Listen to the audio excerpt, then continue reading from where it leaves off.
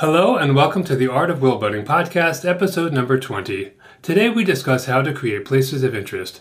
This includes ruins, shipwrecks, graves, event sites, and more. This material and more is discussed in Chapter 11 of Creating Places, Volume 2 in the Art of Worldbuilding book series. Do you want practical advice on how to build better worlds faster and have more fun doing it?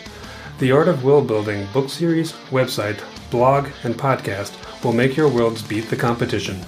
This is your host, Randy Ellefson, and I have 30 years of worldbuilding advice, tips, and tricks to share. Follow along now at artofworldbuilding.com. By places of interest, I of course mean somewhere that your characters are going to visit or hear about, and where something interesting has already happened or is going to happen to them while they are there. They may know that something interesting is going on there, or they may be en route from one place to another and they run across this place and something is going on. For anyone doing a story that's action and adventure, this is something that we often need. If our characters are not traveling and they're not in an interesting location to begin with, then maybe we don't need to worry about this. But for many of this, we're going to need this. So let's look at some of these. And I want to start with some of the more ordinary places, for lack of a better word. The first one I'll mention is catacombs and hidden passages. And this can also include things like bomb shelters, sewer lines, tunnels, and subway lines. Hidden passages can also be anywhere in a city or even in just a building. These places by themselves may not be that spectacular, which is why I said they're kind of ordinary, but sometimes we can place something spectacular inside them, such as a creature or a monster of some kind. They can also be used to interesting effect if a character is able to access one of these and get from one place to another without anyone realizing that they are doing so. We've all seen that kind of thing done in various stories. There can also be lost items or items that were purposely placed there and hidden there, and then of course somebody finds them and makes use of it and havoc ensues. Another idea we've probably all seen is some sort of creature inhabiting these places, and it uses it as a home or a base from which it emerges and then does unspeakable things that have been capturing people's attention, and maybe the authorities are looking into this and they eventually track this creature back to this lair. This has been done so often that it's something of a cliche, but if done well, it can be really cool. Another thing we can do is a map that shows these places and people didn't realize that something was there or the extent of them. Or maybe there's a room that's not on the map and this causes some intrigue. When inventing such places, it's usually a good idea to have some idea why they exist. This is something that we will want to reveal to the audience at some point, even early on in the story, if we have approached it in such a way that this place is supposedly ordinary, as I've said, but then as it turns out, other things are going on there that have made it extraordinary. In other words, sometimes it starts off ordinary and then something else happens and makes it more interesting. Of course, we don't need an elaborate reason for something like a bomb shelter or sewer lines or subway lines because it's kind of obvious. And even catacombs where the dead are buried, that has a certain purpose to it. Where we need to think of a reason is something like a tunnel or a secret passageway.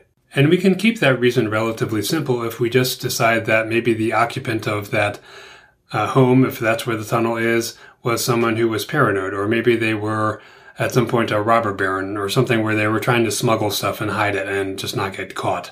And of course we could decide that there is a nefarious reason for it all along, such as this is someone who wanted to murder people or kidnap them, and this is the place where they held those people. Some locations may be military in origin, such as a place where some sort of secret research was being done.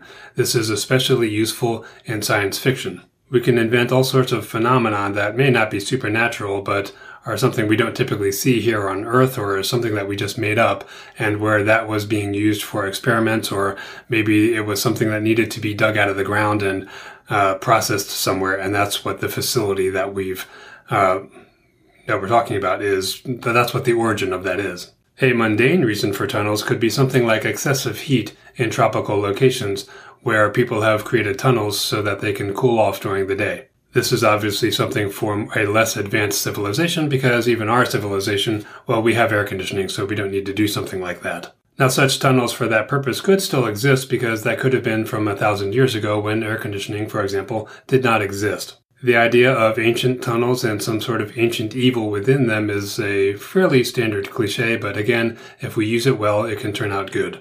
If we have a world with dwarves or another species that is known for tunneling underground, then we don't need any special explanation unless we want to figure out why they tunneled into this particular location. The obvious answer would be to access something underground, such as gold. The last point I'll make about this is that sometimes these underground places are not known because they were created so long ago, and over the years, civilization has been built on top of them, and as a result, modern people may not know, or at least very few people in the settlement may actually know that these are there, so only a few people might be making use of them, whether that is for good or evil. Now I want to switch topics to something known as a step well. If you've never heard of these, I would Google the phrase step wells in India, and you will see some really interesting pictures.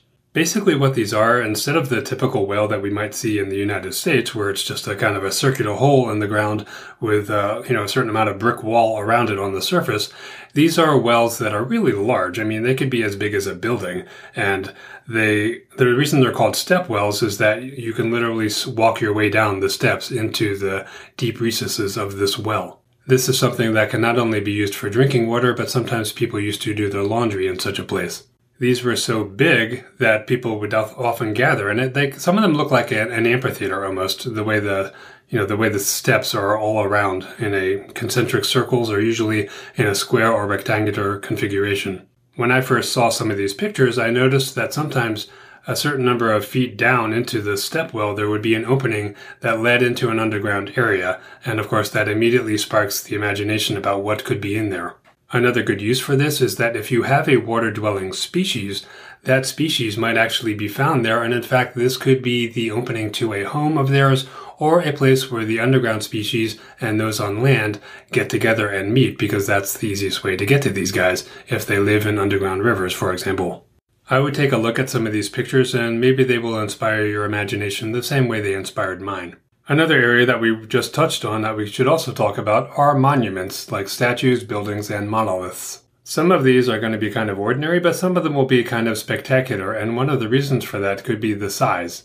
If most statues are about 10 to 20 feet tall, and then there's one that's 500 feet tall, naturally people are going to think that this is amazing. Sometimes it's the person who is depicted in something like a statue that makes it famous. We already talked about creating world figures in a previous episode, so this is one of the ways you can use these guys. Now, for creating a monument, sometimes these are celebrating an occasion, like the end of a war, for example, so we might want to think about why this thing exists, and we can keep it simple. Another good reason is the foundation of the kingdom, for example. In another episode, we had also talked about creating history and events, and this is one way that we can use those again. We should also consider what condition these monuments are currently in and how old they are, because that will help us determine that. There's a long tradition of badly worn and somewhat forgotten relics of a previous age. Sometimes these are overgrown and being reclaimed by nature. This can add a certain spookiness to them. Monuments that are buildings might house things that are considered valuable, and therefore they may be prone to people trying to steal things or to desecrating them if they are also religious in nature. Now, why would someone desecrate a religious place? Well, if they are someone who worships in another religion, or if that place has been conquered by a foreign power. Sometimes these monuments are still standing despite the fact that they are somewhat ruined. Any discussion of this sort of thing would be incomplete if we didn't talk about something like Egypt's Great Pyramids, the Great Wall of China, or Stonehenge, or even the Seven Wonders of the World. Well, those are really the seven wonders of the ancient world, and they included a temple, 2 statues, the pyramids, of course, and then a mausoleum, gardens, and a lighthouse. Many of these were considered amazing architectural feats, so that's one of the reasons why they were considered amazing. In a world with a lot of technology, like in science fiction, it might be a little harder to think of something like this. After all, the most advanced technologies are usually something that we are featuring in our story, such as a spaceship, for example. So something that's amazing on an architectural level may be simply dwarfed in coolness by something like a spaceship. Unless, of course, the spaceship is that thing, but then we're not really talking about a monument, are we? By the way, if you're wondering why there are considered to be 7 ancient wonders, that's because back then there were 7 bodies up in the sky. That included the sun, the moon, and then the 5 planets that had been discovered at that time. This is actually the same reason why we have 7 days in a week. So if you're looking for a different number of wonders in your world, well, you can do the same thing. If you decide there are 6 or 8 heavenly bodies, then you can have 6 or 8 wonders of your world. In science fiction, maybe it's something like galaxies or nebula that we are counting. The last relatively ordinary place I'll mention is graves. Sometimes we have a mausoleum, which can be enormous or uniquely decorated, or it could have someone famous buried inside it. Of course, this offers a good opportunity for grave robbing. Some of these might have guards, which could be ordinary or extraordinary, such as a ferocious animal, a monster, or maybe a demon or something technological or even magical. So if we have characters who are trying to rob this place, there's a lot of pretty cool stuff that we could put in their way. If you're looking for more world-building resources, artofworldbuilding.com has most of what you need. This includes more podcasts like this one, and free transcripts if you'd prefer to read an episode. You can also find more information on all 3 volumes of the Art of World Building series, which is available in ebook, print, and audiobook formats. Much of the content of those books is available on the website for free. You can also join the mailing list at artofworldbuilding.com/newsletter. This gets you free, reusable templates from each published volume in the series. You don't even need to buy the books to get these. I also send out contest information, free tips, and other stuff to help with your efforts. Please note that I do not share your email address with anyone because that's against my privacy policy, and you can unsubscribe at any time. Sign up today to get your free content and take your world building to the next level. Let's talk about a few more extraordinary places. And the first on my list is underwater settlements. This makes a lot of sense if you have a species that, of course, lives underwater. Why treat them like fish who are seemingly just migrating all the time, or who might use a coral reef as somewhere to hover around? We could actually have them building actual homes and settlements underwater. And these could be in various places. They could be actually at a coral reef, or they could be created out of a cliff or something like an underwater mountain. In a setting with magic or technology, we could also decide that they have created this using that magic or technology so that there are places that have even pockets of no water inside the settlement so that visitors like humans can visit and be comfortable in a space that has been carved out for just them. We could also use magic or technological portals that allow people to simply appear there and then leave. In other words, maybe they don't actually have to swim there or use a submarine or something to that effect. A similar idea is the floating settlement. Now, there are really 2 versions of this. One is floating on water, and then the other one is floating in the sky. Unless the physics of your world are different, such as in the Avatar films where there are actually things floating for whatever reason, we're going to need magic or technology to achieve the effect of something floating in the sky. The great thing about that not being natural is that this can, of course, be sabotaged by someone and cause a major problem. As you might expect, whatever is holding it aloft is going to be under heavy guards to prevent exactly that kind of catastrophe. Aside from the fact that this place is floating in the air, it may not differ from other places by that much. However, there are a few ways in which it is different. Obviously, you can't just go wherever you want by walking off the edge of this unless falling to your death is something that you really want. All kidding aside, that does suggest that the ends of this place are not only heavily guarded, but it might actually be impossible for you to walk off the edge. Of course, you don't really need the edge. You could fall down something like that famous scene from one of the Star Wars films where, right when Darth Vader tells Luke Skywalker that I'm your father, he falls through that chute, and next thing you know, he's hanging on the bottom of this floating city, and he's about to fall to his death, except, of course, somebody comes by and rescues him. So there could be other ways within the city that you could end up falling through the bottom.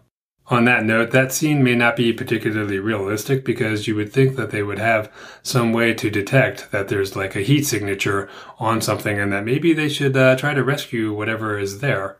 Another issue that we should think about is that most likely the only danger to this place, aside from a malfunction that would cause it to crash to the ground, is going to be being attacked by something that can fly.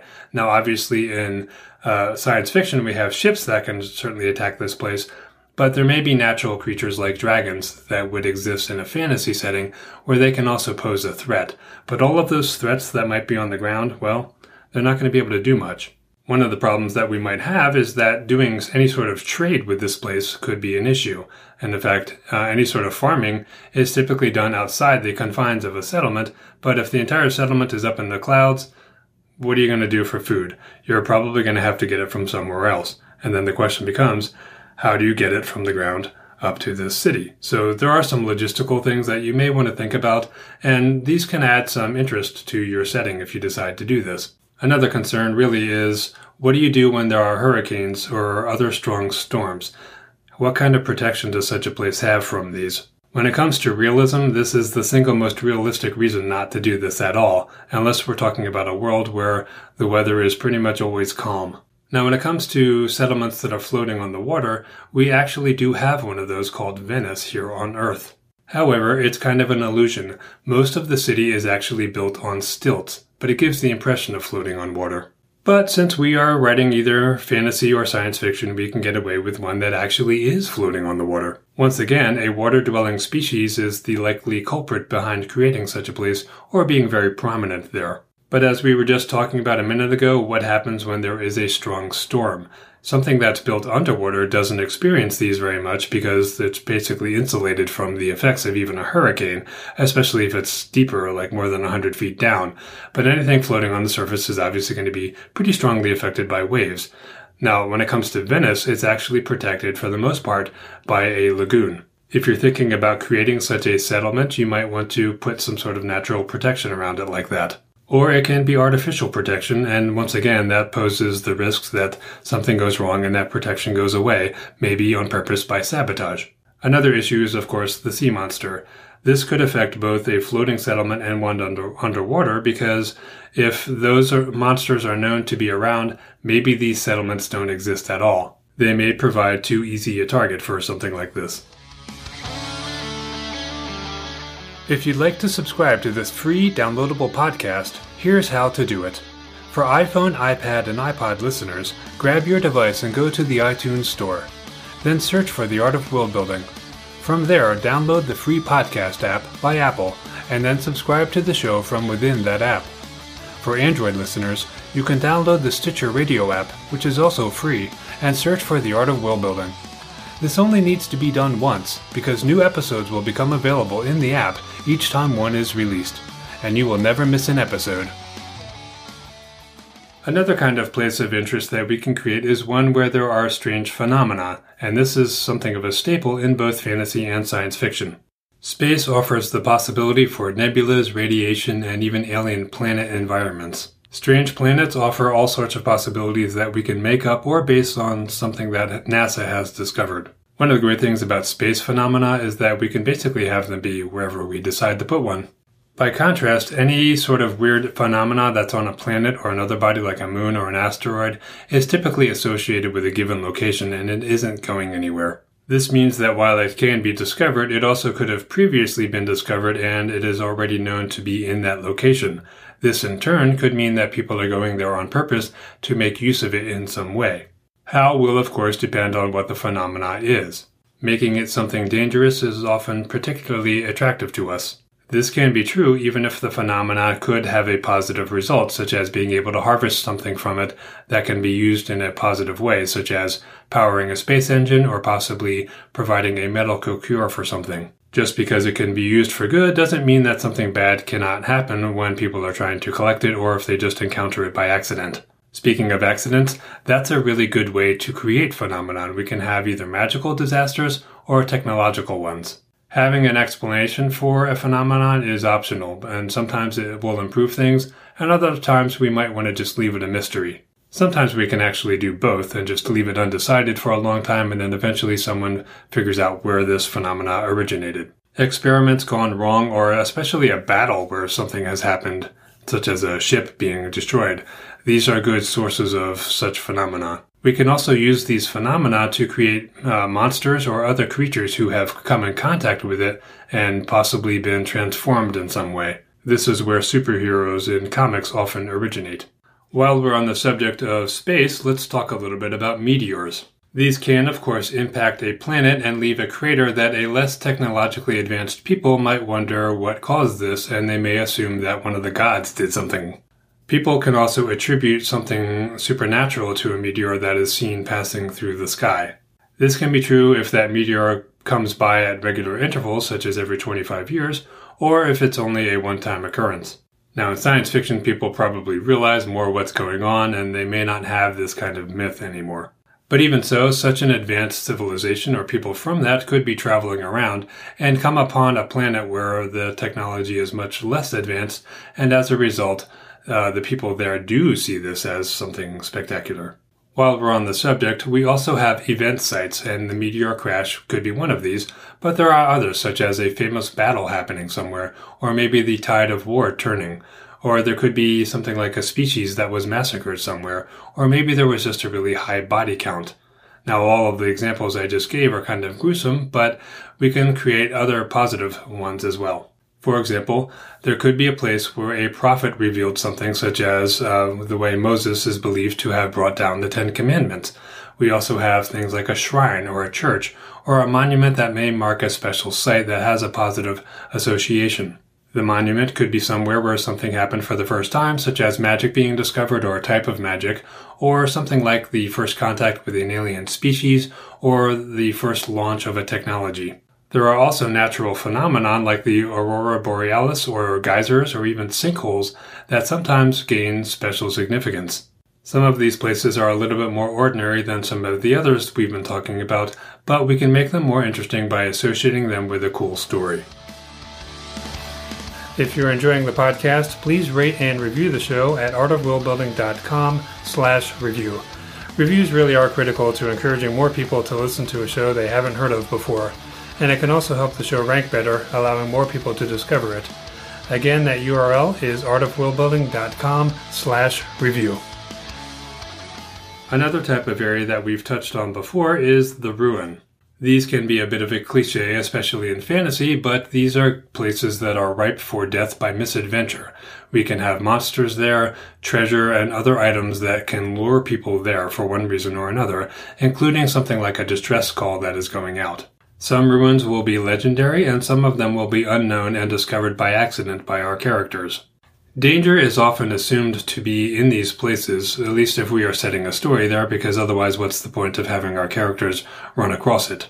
Audiences tend to enjoy watching people explore a place and wonder what's going to happen next. One twist we can do is having our characters not be the first ones who have run across it, but maybe someone else just did so the day before, and they are still present, and now we've got a bit of a issue going on between these two different groups of characters. A good ruin is like a mystery where, as a storyteller, we slowly unfold the story of what's going on now and maybe where this ruin came from before. And one of the ways to do that is to place interesting places within this. We're talking about creating places of interest.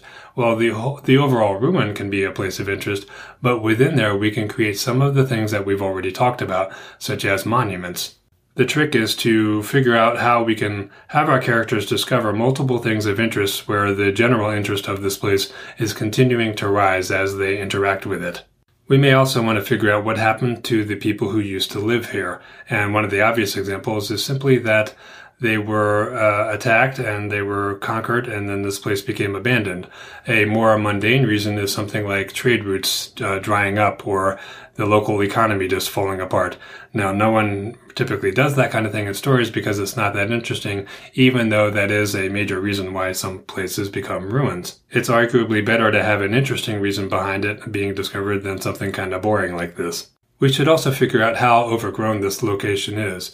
A rainforest or a swamp is going to quickly consume a place so that it's almost impossible to find. On the other hand, a desert is only going to slightly bury the place. Now, one of the subjects that I'm not going to cover today is shipwrecks and what we can do with these to make them interesting, and that includes the reasons they are famous. I'm also not going to talk too much about where to start with creating places of interest because they are relatively easy to do, and it's one of the things that we can create kind of on the spur of the moment when we are not in the midst of creating a story or something that's more involved like a species. This is a kind of lightweight thing that we can just create, and we might even create some things that we don't use in a particular setting anytime soon, or we just create it in general, and then maybe one day we're creating a setting and we go, oh, I had this idea. Let me take that and put it in the setting because I now know how I can use that. So this is a great way to just invent stuff on the fly, to spend 10 minutes here. A week later, you do another maybe 30 minutes of working on an idea, and you can just accumulate really interesting things that you can eventually find a use for. All of the show's music is actually courtesy of yours truly, as I'm also a musician. We're going to close out with the waltz from the Some Things Are Better Left Unsaid album. You can hear more at randyyellowson.com. Check out artofworldbuilding.com for free templates to help with your world building, and please rate and review the show in iTunes. Thanks for listening.